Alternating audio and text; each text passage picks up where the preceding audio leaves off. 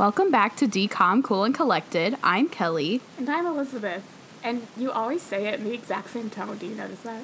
Yeah, it's just my announcing voice. I didn't know it's like my what to customer service voice. Hi, what can I get you? Oh my god, if I'm talking to someone who's like important in quotations, my voice goes up 14 octaves. That was me whenever I answered the phone. Whenever I first started. Before I quit, I stopped caring. But usually I was like, hi, shoe department, how can I help you? Yeah, if my boss calls, I'll be like, hi, hello, what can I do? All right, sorry.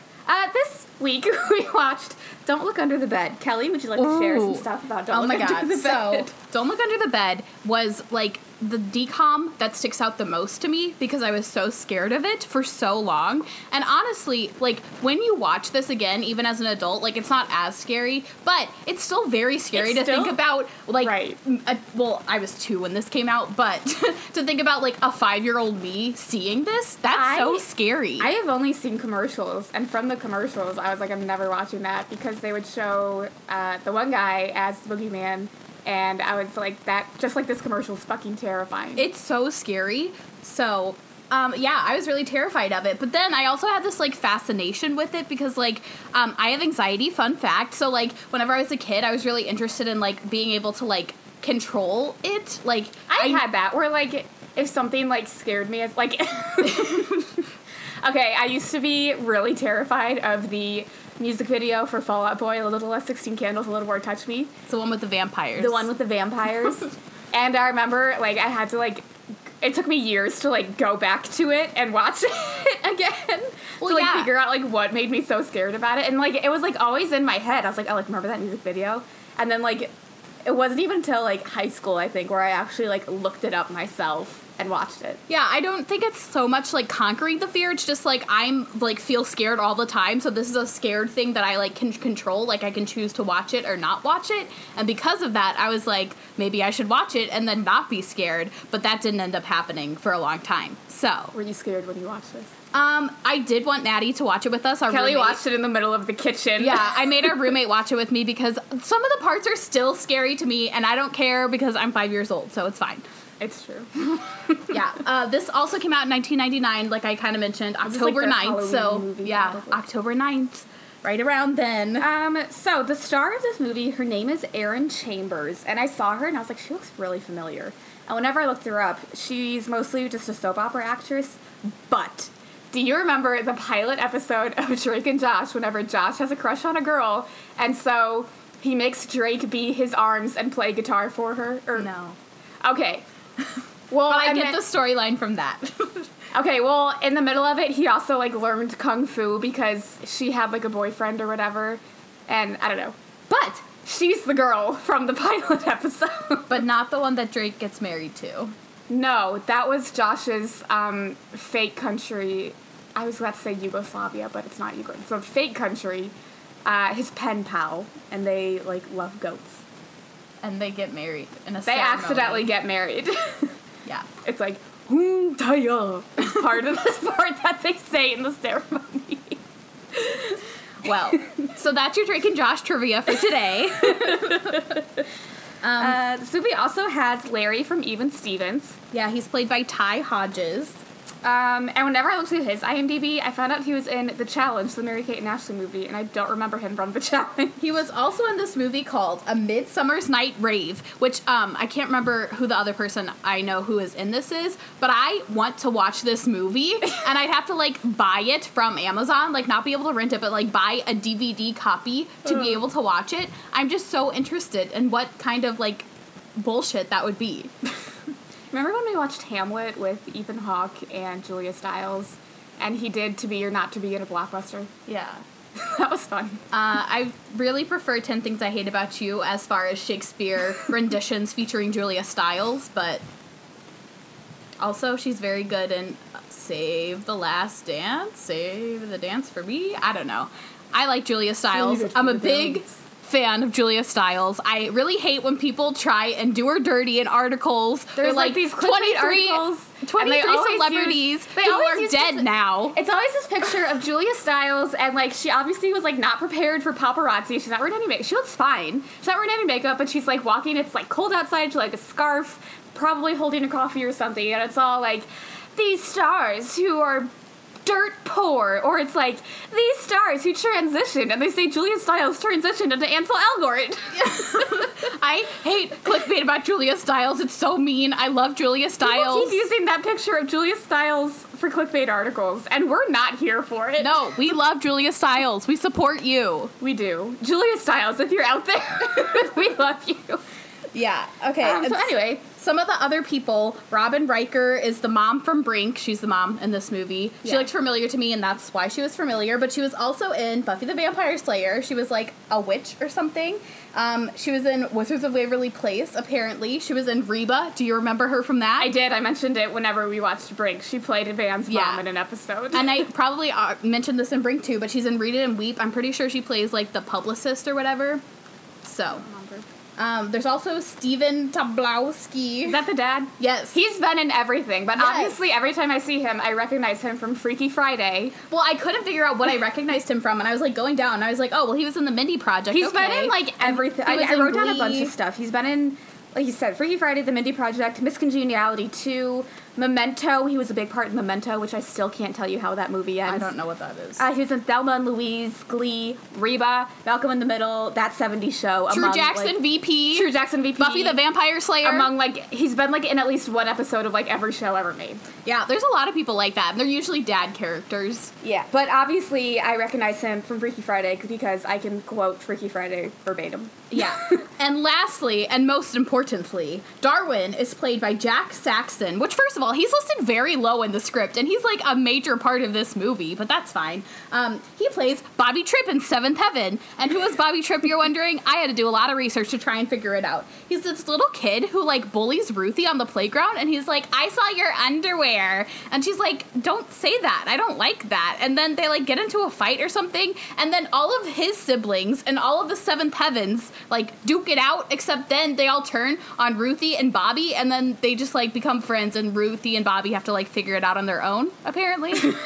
I think this is also whenever Mrs. Camden is pregnant with the twins, but I wouldn't swear on that. I don't know. It's a long show. There's a lot of seasons and a lot of kids.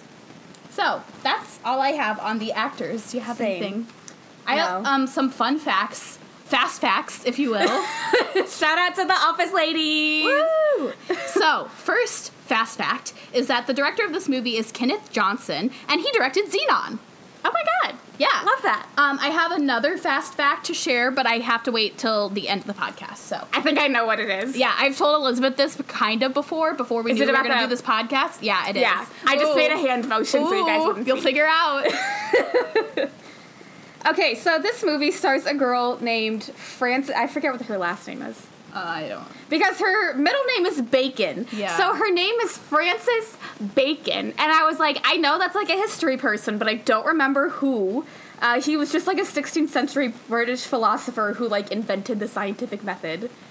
His name's Francis Bacon. And her brother's name is, oh my god, It's it's probably Darwin. Albert. Duh. Oh, Albert! Oh, because Duh. I was like, I obviously know Darwin for like evolution, but Yeah. I didn't get Bert because Yeah. they call him Bert. It's not Albert, but that Yeah, makes more that sense. makes sense. So, the intro to the movie is these spooky hands with scary nails, and I hate it so much. Ooh, They're, like, long and disgusting and, like, yellow. Always, like, as a child, like, long, like, scary, sharp nails freaked me out. I'll get to this in Twitches, because they, like, briefly showed that, and I remember it scaring me, but, like, also as a person who's never had fingernails that went past their actual finger, because I picked them off, I hate, like, long, pointy fingernails. See, that's what I'm saying. Like, even the beginning of this movie, I don't like it. I hate the hands. I hate it. That's one of, like, the creepiest parts, but not the creepiest part. Just, like, one of it. Oh, it's so much. So, Frances is, like, narrating, and she says she lives in Middleburg, a mid-sized town in the middle of the country. Yes, she says Middleburg is a regular town, and she's like, Middleburg is where I live, but so is something else. She's like, Oh. something else lives here, like, right off the bat. And as she's, like, narrating, we're seeing, like, spooky shots of the town at night while we watch this girl sleeping in her bed, who we assume is Frances. Yeah, and obviously because we have a podcast about movies, we know nothing about cinematography, but they're, like, shaking the camera and, like, doing all these, like, turny, twisty shots. I took film appreciation at community college. I took film arts at our high school. So did I. But they didn't talk about, like... Nothing. like, film techniques. But yeah, they're just trying to, like, make it spooky. But this is, like, she's seeing all this happening in her dream, because we see her kind of, like, tossing and turning. We see, like, her eyes moving, like, beneath her closed eyelids. Ooh, she's in some REM sleep. Rapid eye movement, cycle. Ladies and gents. So while we're in this, like, little dream, like, vision state, we see a clock is turning back, and we have, like, these low, shots in the camera, that's what I was trying to say. And then we see a creepy hand move behind Frances as she sleeps, and I hate it. It's literally a teen girl sleeping in bed, and then there's a hand in her room, and it's so wrong for so many reasons. I hate it. We also hear, like, these whispers that are like, Franny. And they call her Franny. I hate it. I hate it. And then all of a sudden, we see all of the alarms speed up, like 3 hours, and then go off. Mm-hmm. Yeah, so we cut to the parents' alarm clocks going off, and so Mom starts waking up all the kids, she's saying their names, and then as she, like, goes into Frances's room, there's this, like, scary shadow with, like, the nails and, like, this whole thing, and she's just, like, waking her up, and then we pan over and we see it's just Mom, like, telling her to get up, get ready for school. That's when we hear the creature say her name. And then there's this doll head that moves. We see it like 20 times in the film. It doesn't have anything to do with the movie at all. It just like adds like, I don't know, just like a creepy element. I didn't write down all the times that it moves because it doesn't. Yeah, it's just basically any time she's in her room and asleep, it moves. And then there's like the presence of this creature or whatever. The doll head moves and we like know it's there. Yeah, I don't like it. So then we cut to in the kitchen and the whole family is tired. It's still dark outside. Yeah, they're talking about how dark it is and how early it feels or whatever, but Dad's like, well, I go off the scientific blah, blah, blah, blah, blah, so our clocks can't be wrong. And then he notices that there's 24 eggs from the refrigerator missing. They just bought 24 eggs, and they're all missing. They're a family of 5. Why do they need 24 eggs? I don't know. How many eggs do you eat in the morning? I've never. I don't know. I didn't do breakfast as a child. Me neither. I still don't do breakfast. I don't know why I said as a child. So then they realize that it's actually 4:23 a.m. And then we realize, we see Frances back in her room and she can't get back to sleep. And then we see this, like, the nails rip open this dog bag on the roof to lure the dog onto the roof. Well, so earlier during breakfast they're talking, like, she's talking about Bert. Bert is her older brother who's, like, really annoying and he doesn't want to do his chores, and they're like, well, once you go off to college, Frances will have to pick up the slack or something. And then Frances says something about, like, dogs on the roof, and so that's why this happens. Notice that. Yeah, so the creepy hand, like, cuts a line into the dog treat. Just the nail cuts open the dog food bag. Yeah, and so there's, like, which is hard enough to get open with just your hands. Yeah, there's these treats, and then we hear some dogs, like, barking and stuff, and somehow this dog that's whining gets onto the roof. Yeah, I don't, yeah. So we cut to morning now, and Frances is going outside, and she's talking to her best friend, Jo, and she's talking about, like, she skipped a grade, and so she's going to high school. Is that real? Do people really skip a grade? There was one kid in my grade school who skipped a grade, so I guess sometimes. I think it just depends on, like, how old they are, like, if they're mature enough, because that's something that our parents talk about a lot. They're like, yeah, because, like, kindergarten to, like, and preschool, you get held back if you're not, like, mature enough. Yeah. But yeah, she meets her friend outside, and they walk to school because Frances says nobody rides the bus to high school. Oh, yeah. So Frances's friend Jo starts talking to Bert, and you can tell that, like, oh, she has a crush on Bert, but Bert just kind of, like, blows them off and is like, okay, bye. And then Jo says that her clocks also got messed up in the morning, and they woke them up at, like, 4:23 a.m. Yeah, and so Frances is like, this is weird. And she's big into science, because, you know, she's smart, and she skipped a grade. Frances Bacon. You know, they were really pushing STEM onto kids, like, when we were kids. Didn't know that, didn't realize, but they really love science in these movies. Also, at this point, they also see everyone's dogs are on the roof, and Frances is like, there's a logical explanation. But also, like, they're not like, let's go tell them that their dogs are on the roof so they can get them down. They don't say anything. And so as they, like, walk up to the school, we see Larry Beale is sitting on a rock and staring, and Jo can't see him, but Frances can, because she's like, what is that guy staring at? She's like, this guy's, like, checking us, because he's really, like... He like, definitely is. He's intently looking at them. Yeah. You can tell he's, like, on the hunt. Mm-hmm. He's like, that guy's just, like, checking us out, and she's like, I don't see anything. Yeah, and so Frances points to him, and when she does that, he, like, points to himself, and he kind of, like, looks at her, and Jo's like, I don't know what you're talking about, like, no one is there. And she's like, that he was just there, like, what are you talking about? Yeah, so then as Frances, Jo leaves to go to the middle school, and as Frances walks into high school, we see him, like, looking down at her, like, from the roof. There's, like, this little, like, doorway that's kind of, like, comes out from the building a little bit, and he's, like, sitting, like, on top of that. Yeah, and he's, like, watching her because he's like, why can she see me? Right. So it's a weird thing. So in biology class, Frances is learning about eggs. Yeah, no, Maddie pointed this out. She's like, oh, they're talking about embryos. Ha, ha, ha. And then they start talking more about, like, eggs and stuff. They were all in chickens, though. They're not, like, human eggs. Yeah. While this is happening, we see all these eggs being dropped on the car of a professor, the teacher that Frances talked to earlier this morning. We didn't mention that, but it's not that important. But all these eggs are being dropped, and we think, there are 24 eggs missing from Frances's house. How weird is that? Right, and we see that Larry Beale, he's still, on the school roof thing, and he notices, and he looks confused, and he's like, oh, these are coming from the roof, I gotta go check it out. So then we know that it's not Larry Beale doing that, because he's not the one dropping the eggs. Just right, so he runs up to the roof, and he finds, like, 1 billion empty egg cartons. Oh, also, his name is not Larry Beale in this movie, it's just Larry, but... Well, his name's Larry Houdini, but... But we get to that later. We're calling him Larry Beale because he's Larry Beale and Even Steven. Ren got enough. Okay, so then Frances, in the middle of class, asks his teacher about the clocks. Just, like, in the middle of the class, she's like, I'm conducting research. Yeah, and then... Did your clock wake you up this morning at the wrong time? Just, like, in the middle of class. Like, shut up. Well, she was talking during class, and he was like, what are you talking about? So she, like, asked, and he's like, yeah, it did. Like, that's weird that you know that. And she's like, well, everyone's did, apparently. She's like, I can't figure it out. I thought it might be to do with some, like, power grid or something, but it's all over the place. And then, for a brief second, she sees Larry in class, but no one else sees him. Right. So then outside, the teacher finds his car covered in egg, and he drives a convertible, like a very nice convertible, as a high school science teacher.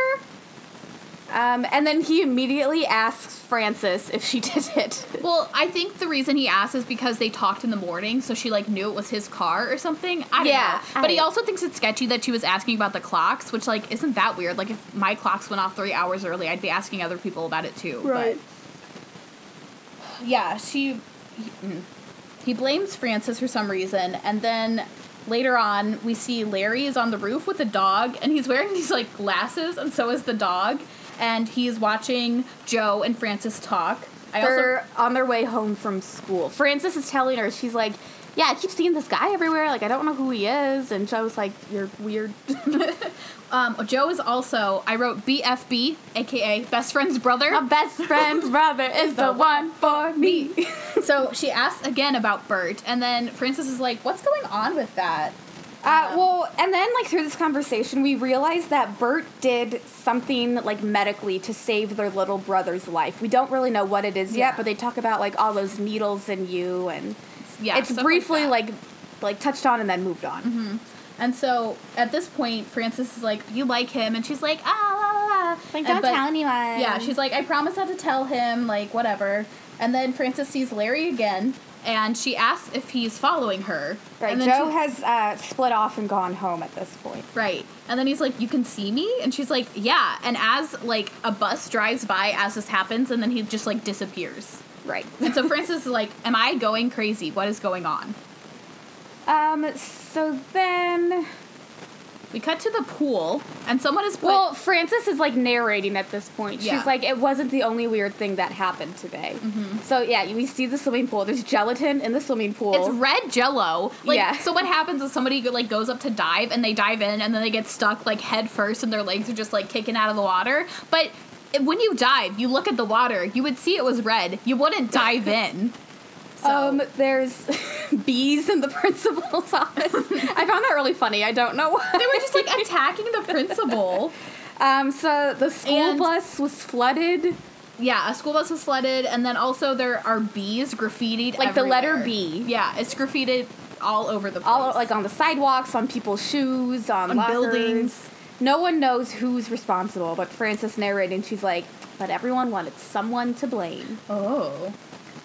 So at night, Frances is asleep, and we see a shadow walking up the driveway, and they're planting flowers in the yard, and then they go, Franny. And then Frances wakes up. I hate it. So then we cut to the parents interrogating Bert, and they're asking if he did all these pranks, because Bert is, like, irresponsible or something, and his name starts with a B, so they're, like, the B is graffitied everywhere, and he's just like, no, like, I didn't do that. Right, this is the next morning, and Dad is also like, my gelatin is missing. Yeah, he was gonna make some gelatin thing for dinner. I don't know. And then everyone's just like, well, if it's not Bert, it's gotta be Frances. Apparently, that's the only logical explanation. Right, so then Frances walks outside and sees Joe, and Joe is super angry, and we realize that the flowers that were planted last night say, Joe Heart Bert. Yeah, it's not good. And then, at this point, this is so stupid. This is another one of, like, the weird things that doesn't really matter or make sense, but happens anyway. At this point, they have this weird, like, creepy pig mailbox, and it turns around and looks at Frances. There's a lot of inanimate objects that just move and watch Frances for no reason. Yeah, it doesn't have anything to do with, like, the creature that we've been mentioning Maybe earlier. it is the creature. Maybe he's taking the form of all these inanimate objects. Well, I don't know. So then Frances gets to school. She walks to school, and she sees that everyone in the schoolyard is frozen and just, like, isn't moving except for her. And then the bell rings, and everyone just is unfrozen and starts walking again. Yeah. So then we see the scary chicken skin hand again. That's how I explained it this time, because it looks extremely gross. Yeah, I have, like, slimy hands on the roof. It's so gross. Frances walks into school, and all of the lockers are graffitied with bees, and everyone is staring at Frances because her locker, that for some reason they all know it's her locker, is the only one without a bee. And everyone obviously thinks she did it, especially whenever she opens her locker and there's a bee on the inside. Yeah, that doesn't make sense, though. That doesn't make sense either. Do that. Why? I don't know. People aren't that dumb. So then in the cafeteria, Larry comes up and she's like, hey, did you, like, do all this stuff? No. The people at school are asking her if she did this stuff. The people at school are asking Frances if she... I keep wanting to call her Franny, because we just watched Shameless. The guy comes up in the cafeteria and asks her if she did all this stuff, and she's like, no. And then she sees Larry in a suit, looking through binoculars, just, like, sitting on a lunch table. And he waves her over. He's like, oh, hey, it's you! Like, come on! So she confronts him, and he proves that no one else can see him. And this is when he's finally like, my name is Larry Houdini. Well, yeah, and then Frances gets on the fucking table and is like, can you guys see him? Can you see him? And they're all just like, what is she doing? That was like this fucking crazy. Well, yeah, person. and then they all think she's crazy because she's, like, talking about him and he's not there, and they already think that she, like, did all these weird pranks around town. Right. And then Larry says that she's like, who are you? And he's like, I'm an imaginary friend. And she's like, I don't have an imaginary friend. She's like, well, and he's like, well, I'm not your imaginary friend. Mm-hmm. And he's like, I think I was sent here to help you. He's like, you know who egged your teacher's car? The boogeyman. And Franny's like, okay. Yeah, and then he's like, well, I think you're being framed. And she's like, oh, this is whenever she, like, stands up and does that whole thing. Yeah. Everyone thinks she's crazy. Because then after her. she does that, she's called into the principal's office. Right. And, okay, first of all, she gets called to the principal's office, and they think that the pranks are her fault because her middle name is Bacon, and that starts with B. That's their logic. I would, if I was, like, tagging something, I definitely would not go by A. Neither would I. Our middle name is Anne. Yeah. It's so weird. Yeah, they're basically like, well, this can't be done by one person. So, like, it's the principal and a teacher. And, like, this can't be done by one person. You're leading a gang of pranks. A gang, so many laughs and pranks. Well, yeah, and her science teacher is also there, and he thinks it was sketchy that she had that list of people. Of, like, yeah, she's like, that's the people in your gang. Yeah, they're like, oh, your alarm, did it go off? And she's like, no, I was just, like, curious. Coincidence? I think not. Exactly. That's basically what's going down. And her parents are all worried, and they're like, why are you doing this? Why are you acting out? Is it because you're too young? Are you too immature for high school? I don't think they're there yet. Well, the therapist is also, like, saying all these things. She's just, like, talking about how the transition might be hard. I don't have that the parents are... I think that happens later. Yeah. But she tries to explain Larry to them, and then all of a sudden Larry shows up in this hockey gear, and Frances is like, oh, that's him! And then he, like... No, he, like, walks by the door, and Frances is like, that's him. So then she tries to, like, chase him through the school. Yeah, she chases him through the school, and they're just like, what the fuck is she doing? And so she, like, chases him. They end up in this, like, music room, and she finally, like, catches him. And she's like, why are you here? And he says that a little voice in his head sent him there to help. And then at that point, that's when the teachers come in, and Frances is like, look, he's here, but they can't see him. And she still doesn't get that no one else can see him. Even though she's told him, and everyone at school laughed at her, but they're like, they really think something is wrong with Frances now, so they're like, okay, you go lie down in the hallway. Yeah, and this is whenever they call in Mom to come and talk to the principal and the teachers and stuff. So she's, like, lying down in the hall with a cold rag, and this is where we learn in the meeting with the mom and the teachers that their little brother, Darwin, had leukemia, and Bert gave him a bone marrow transplant to save his life. Well, we find this out because the counselor has this theory about how she was upset that she had to donate bone marrow to...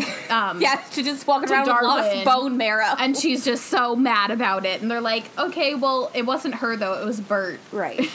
But we also learned that Darwin is in remission, so that's good. So while Frances is on the bench, she's kind of, like, half asleep, all of a sudden this smoke comes out from, like, under the bench, and these stuffed animal heads move, and the hand reaches for Frances, and she says, can Franny come out to play? I hate it. It was horrible. But right before it does anything, the bell rings, she wakes up, and it disappears. And the mom and the teachers come out, and the mom says, she's like, oh, I know you're not pulling these pranks. Mm-hmm. So at home, Mom starts asking questions, and Frances tries to explain that she didn't do it. Frances goes up to her room, and this is whenever Mom and Dad are like, she might not be mature enough for high school, and that's why she's acting out. And Mom suggests that there's some sort of mind control going on. Yeah, they're like, that must be what it is. She's hypnotized. Right, all these children are hypnotized through, like, TV or something. Yeah, they never really explain exactly what their parents do, but I'm guessing they must be, like, psychologists or something. I guess. Because they also talk about, like, I don't know, all these theories, and all their kids are, like, scientists. They do explain what their dad does at the end of the movie, I think. Oh, okay, I don't remember. But they don't explain what their mom does. Yeah. So Frances is up in her room, and she finds shoes with that, like, tracked the flowers from outside. They're, like, her shoes. So then Darwin comes in at this point, and he's like, is there really a boogeyman, Frances? And she's like, no, like, that's not real. That's just something that, like, kids make up to, like, scare other kids. And Darwin says some kid named Larry told kids at the park about the boogeyman, and Frances is like, really? Like, what did he look like? And Darwin goes, I don't know, I couldn't see him. Mm-hmm. And at this point, a creepy hand, like, reaches out of the mirror and tries to touch Frances, but she's, like, not facing it, and then just, like, goes back into the mirror. And so then we cut to the basketball court, and Larry is there, and Frances is going to confront him. Right. He's wearing a karate outfit as well. Yeah. So Frances yells at him that he hypnotized the teachers into not seeing him. And all of a sudden, Larry starts, like, hearing, like, electronic feedback in his head, like dial up. And then he shows Frances, he's like walking on, like, air, kind of doing, like, this airborne handstand. Yeah. And Frances is, like, finally starting to believe that he's not human, basically. And then all of a sudden Larry's like, I need to go to the library. Mm-hmm. So they go to the library, and we see that, like, all these children can see Larry. Mm-hmm. Yeah, and he says that the kids can see him because they believe in imaginary friends. Right. And Frances accuses him of all the pranks, and he says, like, no, it's not me. And then he says again, the guy in my head sent me here. And so he hears, that noise, and they're at the library. And they find what's called The Boogie Book by Guy N. Head, as in Guy in Head, mm-hmm. and it's dedicated to Larry. So again, Frances is still starting to come on. And at the same time, these kids are having, like, a digital storytelling of Peter Pan. So it's this woman on a screen reading Peter Pan that the kids are watching. Yeah, on this horrible, like, big 1990s TV, and it says, like, story time above it. It's like the TV is, like, 2 inches big, and the rest of it's just, like, this big, like, red wall like, portable wall around it. Mm-hmm. I don't know why they didn't have, like, an actual person come in to read Peter Pan. That would have been so much better. It's so they could do these funny things that happen next. Right, so then Larry just randomly starts entertaining the children. And the entire time, the librarian is, like, shushing these children who are unsupervised. Laughing. Yeah, they keep laughing at him. But, like, she obviously can't see Larry. Mm-hmm. So Larry, like, goes into the screen and starts telling them about the boogeyman. And he's like, by pulling the covers over yourself, he can't get you, which is really reassuring. It is reassuring. I really appreciate that. And then he does, like, all these tricks on the table. He does, like, all these backflips and messes with the librarian. All the kids think it's fucking hilarious. And Frances finally believes him, and she checks out the boogie book from the library. So walking home, Larry reads from the book while Frances is still like, there must be a logical explanation to all of this. So we come to learn that the boogeyman lives under your bed. Frances has not recently looked under her bed, so she wouldn't know. Mm-hmm. And then all of a sudden, Larry disappears. Well, she decides to go check, and then Larry's like, deuces. Goodbye. But whenever she gets home, her parents are disappointed at her, and they're like, where have you been? What's going on? They are, like, yelling at her, but then they're just like, okay, it's fine, go to your room. Well, they think she did it, and they're like, you know what, we're going to invite the guidance counselor over for dinner. Yeah, well, they're like, she needs professional help. Yeah. So the creepy doll follows Frances as she walks into her room, and I hate that part. She goes to look under her bed, and she hears roaring, but it's just Larry. And he says, he's, hey. like, up on top of her bed. Yeah. Now, just appears. Yeah, he's just like, hey. It's, like, the boogeyman isn't under there during the day. Right, and at the same time, he's reading from the boogie book, and he's like, hey, there's this device that we could use to catch him. So Darwin walks in, he can't see Larry, and we find out at this point that Larry was actually Darwin's imaginary friend, but Darwin doesn't believe in him anymore. Yeah, and the entire time, Larry's like, Darwin, what's going on? Like, look at all me, this stuff. why won't you talk to me, why won't you see me? Yeah, and Darwin doesn't see him. And Frances reveals that she was actually the one who told Darwin that it was childish to believe in imaginary friends. And, at this point, Larry's eyes glow pink and green. Mm-hmm. It's like green, like in the whites, and then pink in the irises. And he says, like in a really scary voice, you did it. And she's like, what is wrong with you? And he says, oh, it's just allergies. It's so, oh my god, it's so scary. And, like, he's also, like, going at her, like, you did this, like, he wasn't ready to stop believing in an imaginary friend. He still needs my help. Starts yelling at Frances, and Frances is like, no, like, he couldn't hold on to, like, this imaginary thing. He needed to believe in the doctors. He needed to be realistic, which, like, I am not a fan of it. Like, he was a child. Well, yeah. It's, like, having an imaginary friend probably would have been comforting. During leukemia. Well, but she's, like, crying at this time because we'll learn more about it, but she just feels, like, really scared about the entire thing, and, like, she's a child, too, so, like, that would be scary if your sibling had cancer. Right, and then Larry accuses Frances of not wanting to give him her bone marrow. Yeah, and then she's like, I couldn't, like, I wasn't a match. Bert was the only one who could. Right, and then Larry is just mad, and he walks out of the room. So later that night, Larry comes into Darwin's room in a cowboy outfit. We see Frances is asleep. Her eyes start moving under her eyelids. Smoke fills her room, and then the creature laughs. And then while he's in Darwin's room, Larry hears footsteps on the roof, so he goes to check it out. And he covers Darwin's head with the blanket whenever he's leaving. He still has, like, the scary eyes at this point, but he's still, like, looking out for Darwin, trying to help him. So he covers his head, because if he's covered by his blankets, the boogeyman can't get you, so. Right. And then as he's leaving, we also see a black cowboy, because, Larry's black. We've never seen Even Stevens. But I'm saying this because we see a black cowboy action figure on Darwin's nightstand, so we can kind of, like, start to make this connection that, like, what Larry is comes from, like, Darwin and who he is in his imagination and the things he has. Right. So Larry goes and he wakes up Frances and he says the boogeyman's on the roof. He's also in a fireman's outfit. Yes. And so they decide to go outside to see what's going on, and they see all these Christmas lights. And then Larry says that he's going to go up on the roof and, like, confront the boogeyman. At first, I thought it was Christmas time, and I was like, how did I miss this? And then I was like, if we're in the middle of America, it would be fucking cold outside. Yeah. But then I realized it's not supposed to be It's there. not Christmas time. Yeah, and so Frances goes to get a ladder, but Larry just, like, teleports onto the roof because he's an imaginary friend, and apparently they can do that.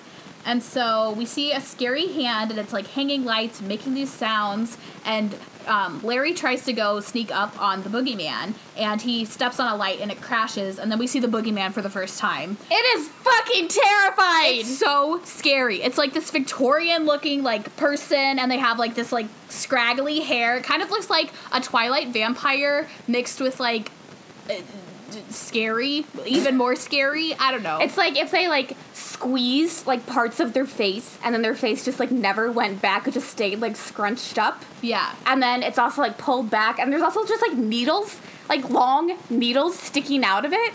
It's so bad. And then, like, the outfit, I said Victorian, I don't think that's right. It's just, like, It's more just like a puffy little neck thing. It's kind of like what the Founding Fathers wore, I guess. Well, it's like a puffy, like, neck shirt, but then they're also wearing, like, a cape that looks like they're homeless. Well, yeah, and there's, like, heeled shoes and, like, pants and the whole thing. It's like, I hate it. Look it up. It's horrible. It's really scary. And should not have been shown to children. I agree.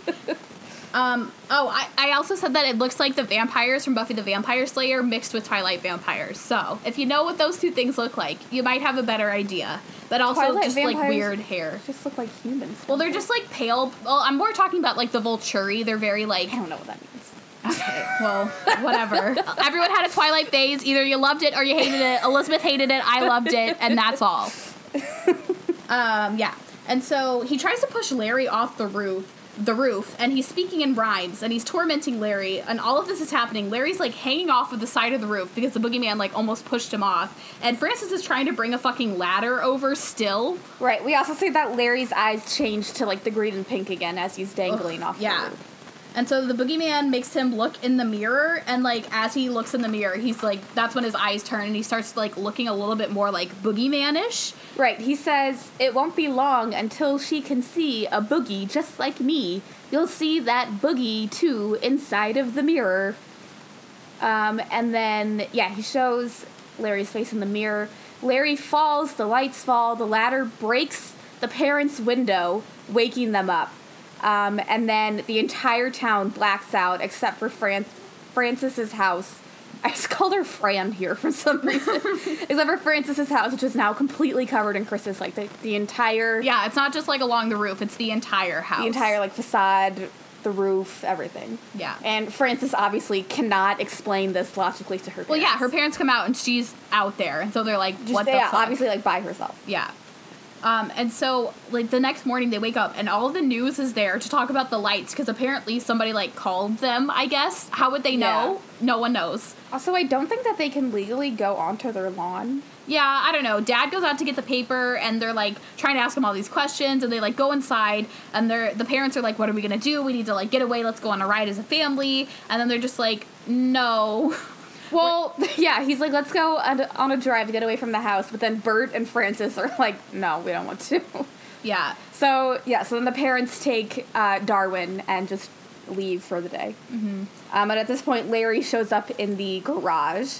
And Larry asks if she ever... did anything to make the boogeyman mad. I put the boogeyman die. I don't know why. No, if she ever did anything to make the boogeyman mad. Okay, yeah, that makes... Okay. Yeah, and so she says, like, no, not that I know of. And the entire time they're talking, Larry is, like, building, like, this thing. This, and like, we realize... contraption. Yeah, it's the contraption he talked about earlier. He's trying to help make this machine that can, like, stop the boogeyman. And then during their conversation, Larry also reveals that when kids grow up, imaginary friends find new friends. But he hasn't gotten a new friend yet because Darwin still needs him. Yeah, and so, yeah, that's what happens. If they, like, outgrow their imaginary friend on their own, then they just, like, get a new friend. But if they don't, then don't reveal it yet. They don't reveal it yet. Yeah, they do. No, they don't. Yeah, because she asks if he ever dies, and then he says, no, like, it keeps us young when we have friends. Yeah. Yeah, and so, yeah. But Darwin still needed him. And then, yeah, he's building the machine, and then he explains the machine to her. It's something about the impulses will zap the boogeyman, and then it'll get rid of him. And then Larry, he used their dad's vacuum cleaner to build this thing. And then she's like, that's my dad's vacuum cleaner. And he, like, doesn't believe that the dad likes to do because Francis is like, oh, yeah, my dad, like, likes to do housework. But he, I don't know, it's, like, a really weird thing. He's like, your dad likes to do housework. Oh, I don't know. Maybe he's been the imaginary friend of many a dads who were like the stereotypical sports watchers. Yeah, and it's supposed to age the boogeyman, because if he's too old to boogie, then he just won't hunt children because he's too old and wants to retire. Mm-hmm. And then Frances asks why the boogeyman is bothering her, and Larry says that they only, like, boogeyman only normally torment little kids. And then he, like, agrees, like, he doesn't know why. That's a good question. Yeah. Frances wants a demo, so they decide to attach this machine to a carton of milk for some reason, and then the milk, like, curdles and explodes and makes a huge mess that Frances has to clean up because Larry is an imaginary friend and doesn't have to deal with repercussions. Yeah. And at this point we notice that Larry has these, like, boogeyman-like claws, and he doesn't really explain why. He's like, oh, like, I have hands, my nails grow fast. Yeah, well, and it's just on one of his hands at the time, but then he, like, looks at his hands, and the other hands start, like, growing the nails, and, I don't like it. So then Frances is like, well, I gotta go take a shower because you spilled spoiled milk all over me. And then after Frances leaves, Larry watches his other hand grow claws, and he looks concerned, and he starts to clip them using hedge clippers. And at this point, we don't know why he's growing these claws. But, kind of. No, we don't. It's not explained. Well, yeah, but you can, like, use deductive reasoning. Well, yeah, that he's turning into a boogeyman, but, like, they never explained why. Well, with the whole thing with the boogeyman, like, they talk about, like, you're turning into a boogie now, too. Well, they explain that, but they don't explain that it's because of never mind. Okay, so Frances is in the shower, and, like, during this point, Larry pops up in the mirror while she's only in a towel after her shower, and he starts talking, and she's like, why are you in the mirror? Like a scuba diver's outfit. Yeah, and she's like, why are you in the mirror? Because whenever they, like, pan the camera, he's not standing behind her looking at her in the mirror, he's actually inside of the mirror. And she's like, get out of there. Also, like, this is creepy. So he, like, steps out of the mirror, and he says that the boogeyman might lay low, so they need to age him before he does any sort of serious damage. Mm-hmm. And what they need to do is make some boogie goo to lure him out. So then we cut to family dinner with the guidance counselor. Is that a thing? Can you just invite, like, teachers or random people over to your house? Yeah. Oh, okay. Well, that never happened at my school. I mean, it never happened to me, but, like, I know of people who did. Aren't there, like, laws and stuff? I think if the parents are there, it's fine. I don't know. It's weird to me. And then, so we learned that the mom is, like, an archaeologist or whatever, and she compliments the mom's bust. Yeah, she literally says, that's a lovely little bust you have. And Mom, like, pauses for a second, and then she, like, turns around. She's like, oh, right, because there's, like, a statue head, like a bust behind her. And then we learned that the dad has a PhD in solid waste engineering. He is literally a doctor of shit. Yeah. And then he says, piled higher and deeper. So then Frances asks to be excused, and she finds Larry cooking in the kitchen, just making a mess. He's cooking boogie goo.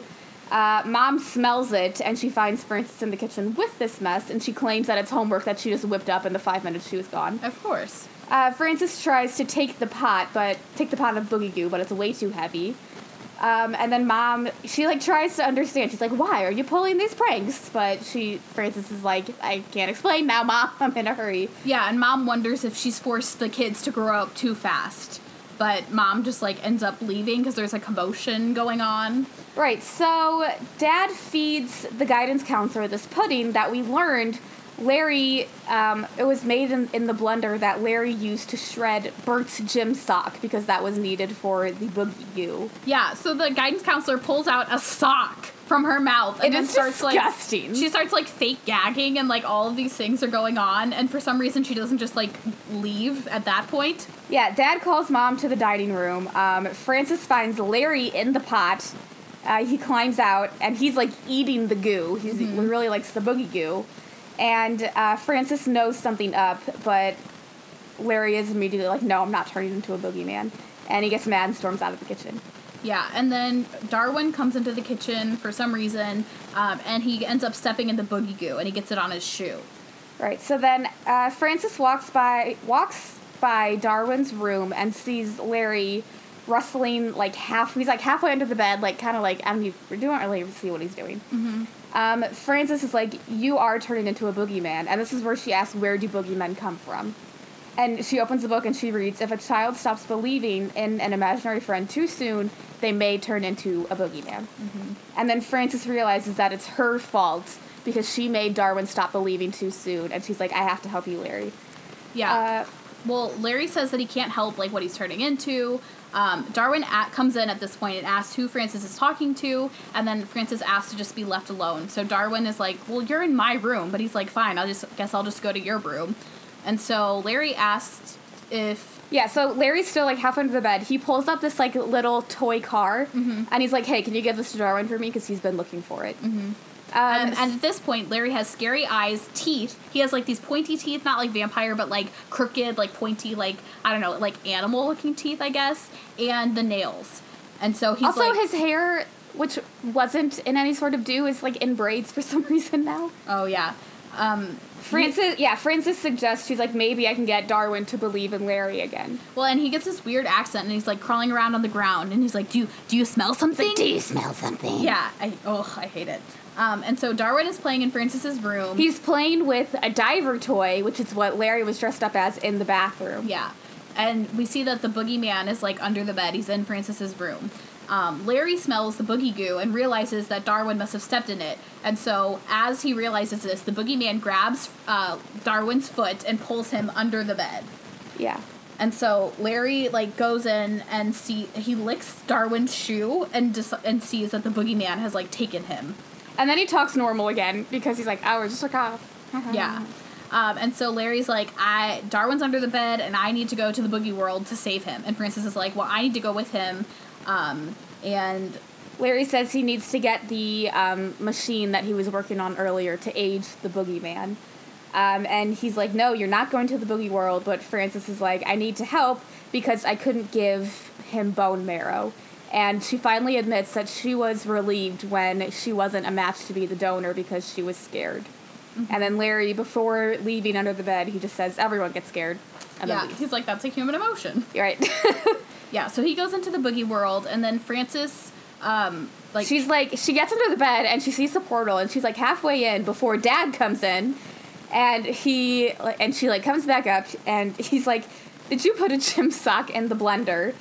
And Frances tells the entire truth. She's like, listen, there's a boogeyman after me. He took Darwin. I gotta go get him. Mm-hmm. And then Dad goes and he's like, maybe your mother would be better at talking to you. Yeah, he just, leaves, and he's like, I'll send Mom up.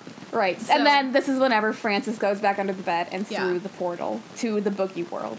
Yeah, and so she's hanging off of a cliff, and then Larry helps her up, and they're in this, cave-like area under her bed is where Larry says they are, and they need to find Darwin, and so they get, in the car that they talked about earlier, the car that he was now looking life-size. Yeah. Everything, it's everything that's ever been under her bed is in this boogie world. So there's, old toys, there's a sandwich, mm-hmm. which, I was thinking about, the things that, would be in my boogie world, and it would mostly be, all of my art projects from high school. A lot of hair. A lot of hair. Crazy amounts of hair. Sweat.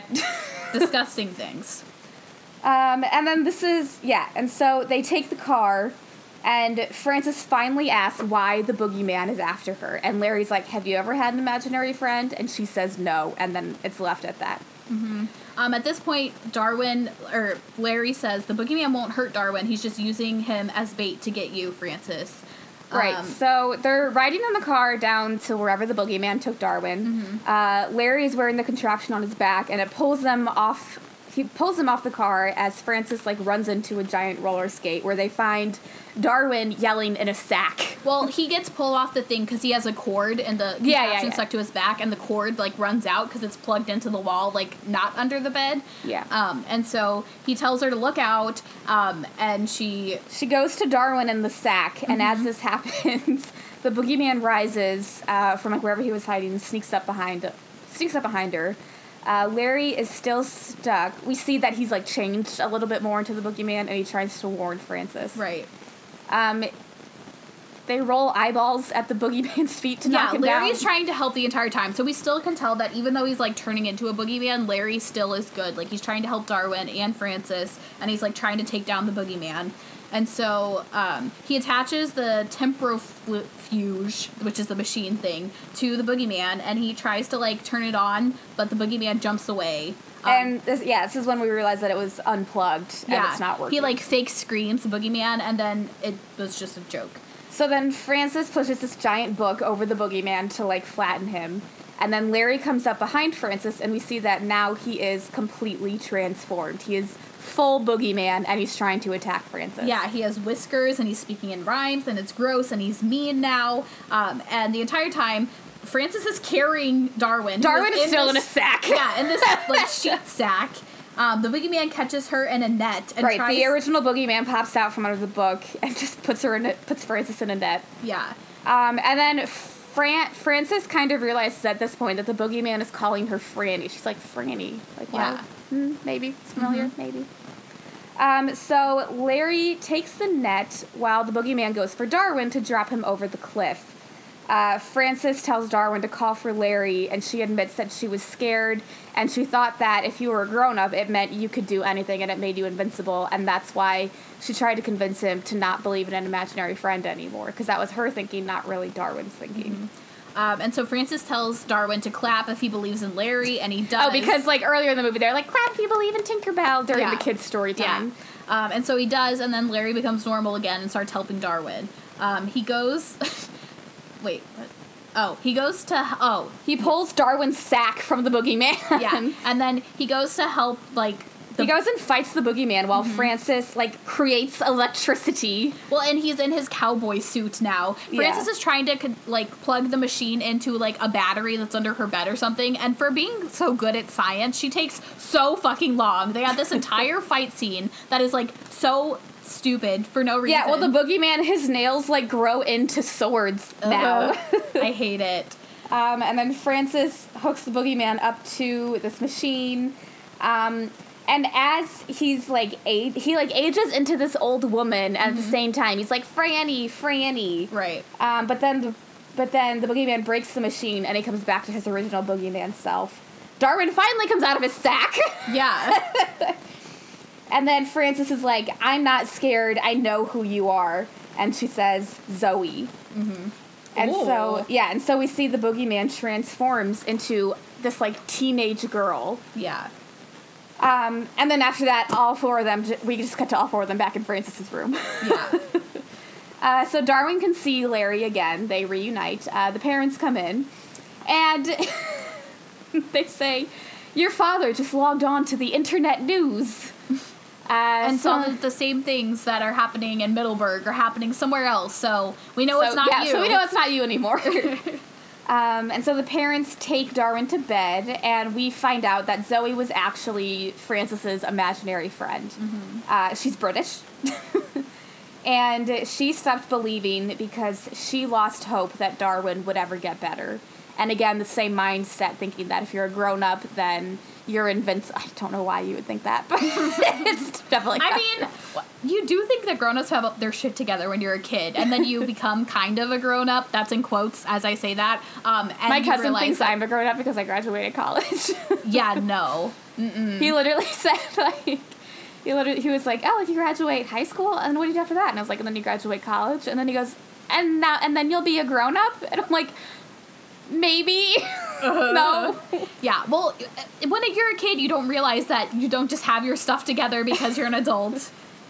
So then the voice in Larry's head is like, I need to go help the next town. And Zoe is like, I'm going to come help you because you didn't do that great of a job here.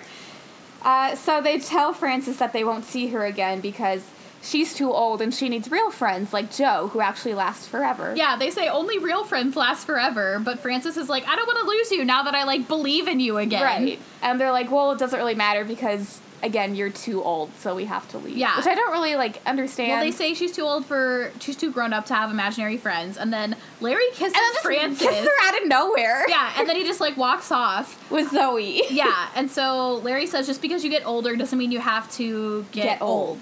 And then they disappear.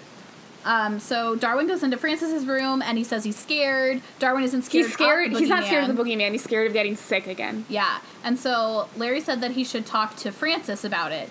And so she says that being afraid doesn't help you, so you should pretend that you aren't scared. Which, like, isn't the best advice. Like, fake it till you make it, I guess. But I mean, like, I feel like she should have been like, hey, like, it's okay to be scared. Cancer is scary. yeah, I don't know. But she's 14, so Right. you What can't does she blame her know? advice. And then she says, I guess it takes a lot of imagination to become a grown-up. Yeah, and then they fall asleep in her bed. And While Larry and Zoe watch over them. Yeah, and that's the end of the movie. Whenever I wrote Larry and Frances kiss, and then I put a loss of innocence in question marks. Like, I thought it was maybe like they can't be her friends anymore, and that was like, I don't know. His way of saying goodbye? Well, so here's my fast fact. So there's this video on YouTube that you can watch with Kenneth Johnson, and he talks about this movie, and basically he had that, like, whole story planned or whatever, and then someone from Disney and, like, one of their, I don't know what it's called, but somebody from Disney in the South called, and they were like, hey, what about this kiss at the end of the movie? Like, he's black and she's white, and I don't know that that's a good idea. And he was like, no. Right, people like Disney South or whatever wanted well, their southern affiliates were not happy with the ending of this movie in 1999. Yeah, and he was like, well, if you don't like it, then, like, I don't know. Don't show it. Yeah, he was like, I don't know what to tell you. I'm not going to change it. And he also talks about how, like, whenever he made this movie, he didn't, like, have specific people, like, specific ethnicities in mind for the roles. Right. He just cast the best people. And then he explains the kiss in this video, and he says that the kiss is to make Frances think maybe she's more grown up than she thinks she is. It's a step into her next phase of life or something. So that's Kenneth Johnson's explanation. Also to help her find strength inside. And he's proud of this one. And this is another fast fact. This is the first PG DCOM that was ever made. Yeah, I read on IMDb that it got a lot of complaints because parents are like, this is too fucking scary, and so they had to put like a disclaimer before it. Yeah, they did have to put a disclaimer because it is fucking scary. So that's Don't Look Under the Bed. I was less scared of it this time, but I am so glad that I made Maddie watch it with me because it's still scary. I think I gave it a 3 out of 5, and I put it like under like Johnny Tsunami, I think. I gave it a 3 out of 5 as well. I put it at number 8. It is below HE Double Hockey 6 and above Under Wraps. Because even though it's kind of scary, it's one of those ones that's like, I don't know, kind of fun to be scared at. It's not bad. It has definitely like an obvious like message that it was trying to convey, which is like you don't have to grow up too soon, all that fun stuff. Like you can still be a kid, but you know, as you grow, it just comes naturally. Well, and it's one that has, like you said, a deeper message without trying to be too deep, I feel like. Because there are ones that try to be too deep and it just misses the mark entirely. And I feel like this is, like, fine for what it is. Yeah. And it did stick around. Like, I remember this movie so intently because of how scary it was. So I remember the commercial, that's it, of just Larry, like, whenever he's, like, half of a boogeyman. Yeah, so I feel like for what it is, it's pretty good. I forgot to write down what the next movie was. I knew I forgot something, so I don't know what it is. I don't know either. Stay tuned for next week whenever we watch whatever the next movie is. Also, oh my god, we have a real fan, which is so exciting. Yeah, I don't want to say your name because I don't know if you want us to. We don't want to put you on blast, but thanks for messaging us. That was so fun. If you want to message us at our Instagram, go ahead because we haven't posted in a long time. Yeah, sorry about that. We'll try and post more now. We still check it. Yeah, so if you send us a DM, we'll respond because that's so exciting. We thought only Abby listened to this podcast. Yeah, apparently more people do. Thank you guys for listening. I guess we should, like, say that. Thanks for listening. Yeah. Thank you. That's fun. Keep listening if you want to. If you don't want to, that's Talk okay too. Yeah. We're not scary. We're just weird. Yeah, we're weird. We're weird. We're not like other people, and we don't want to be. Sorry, that was a Riverdale reference. My apologies. We're gonna go now. Goodbye.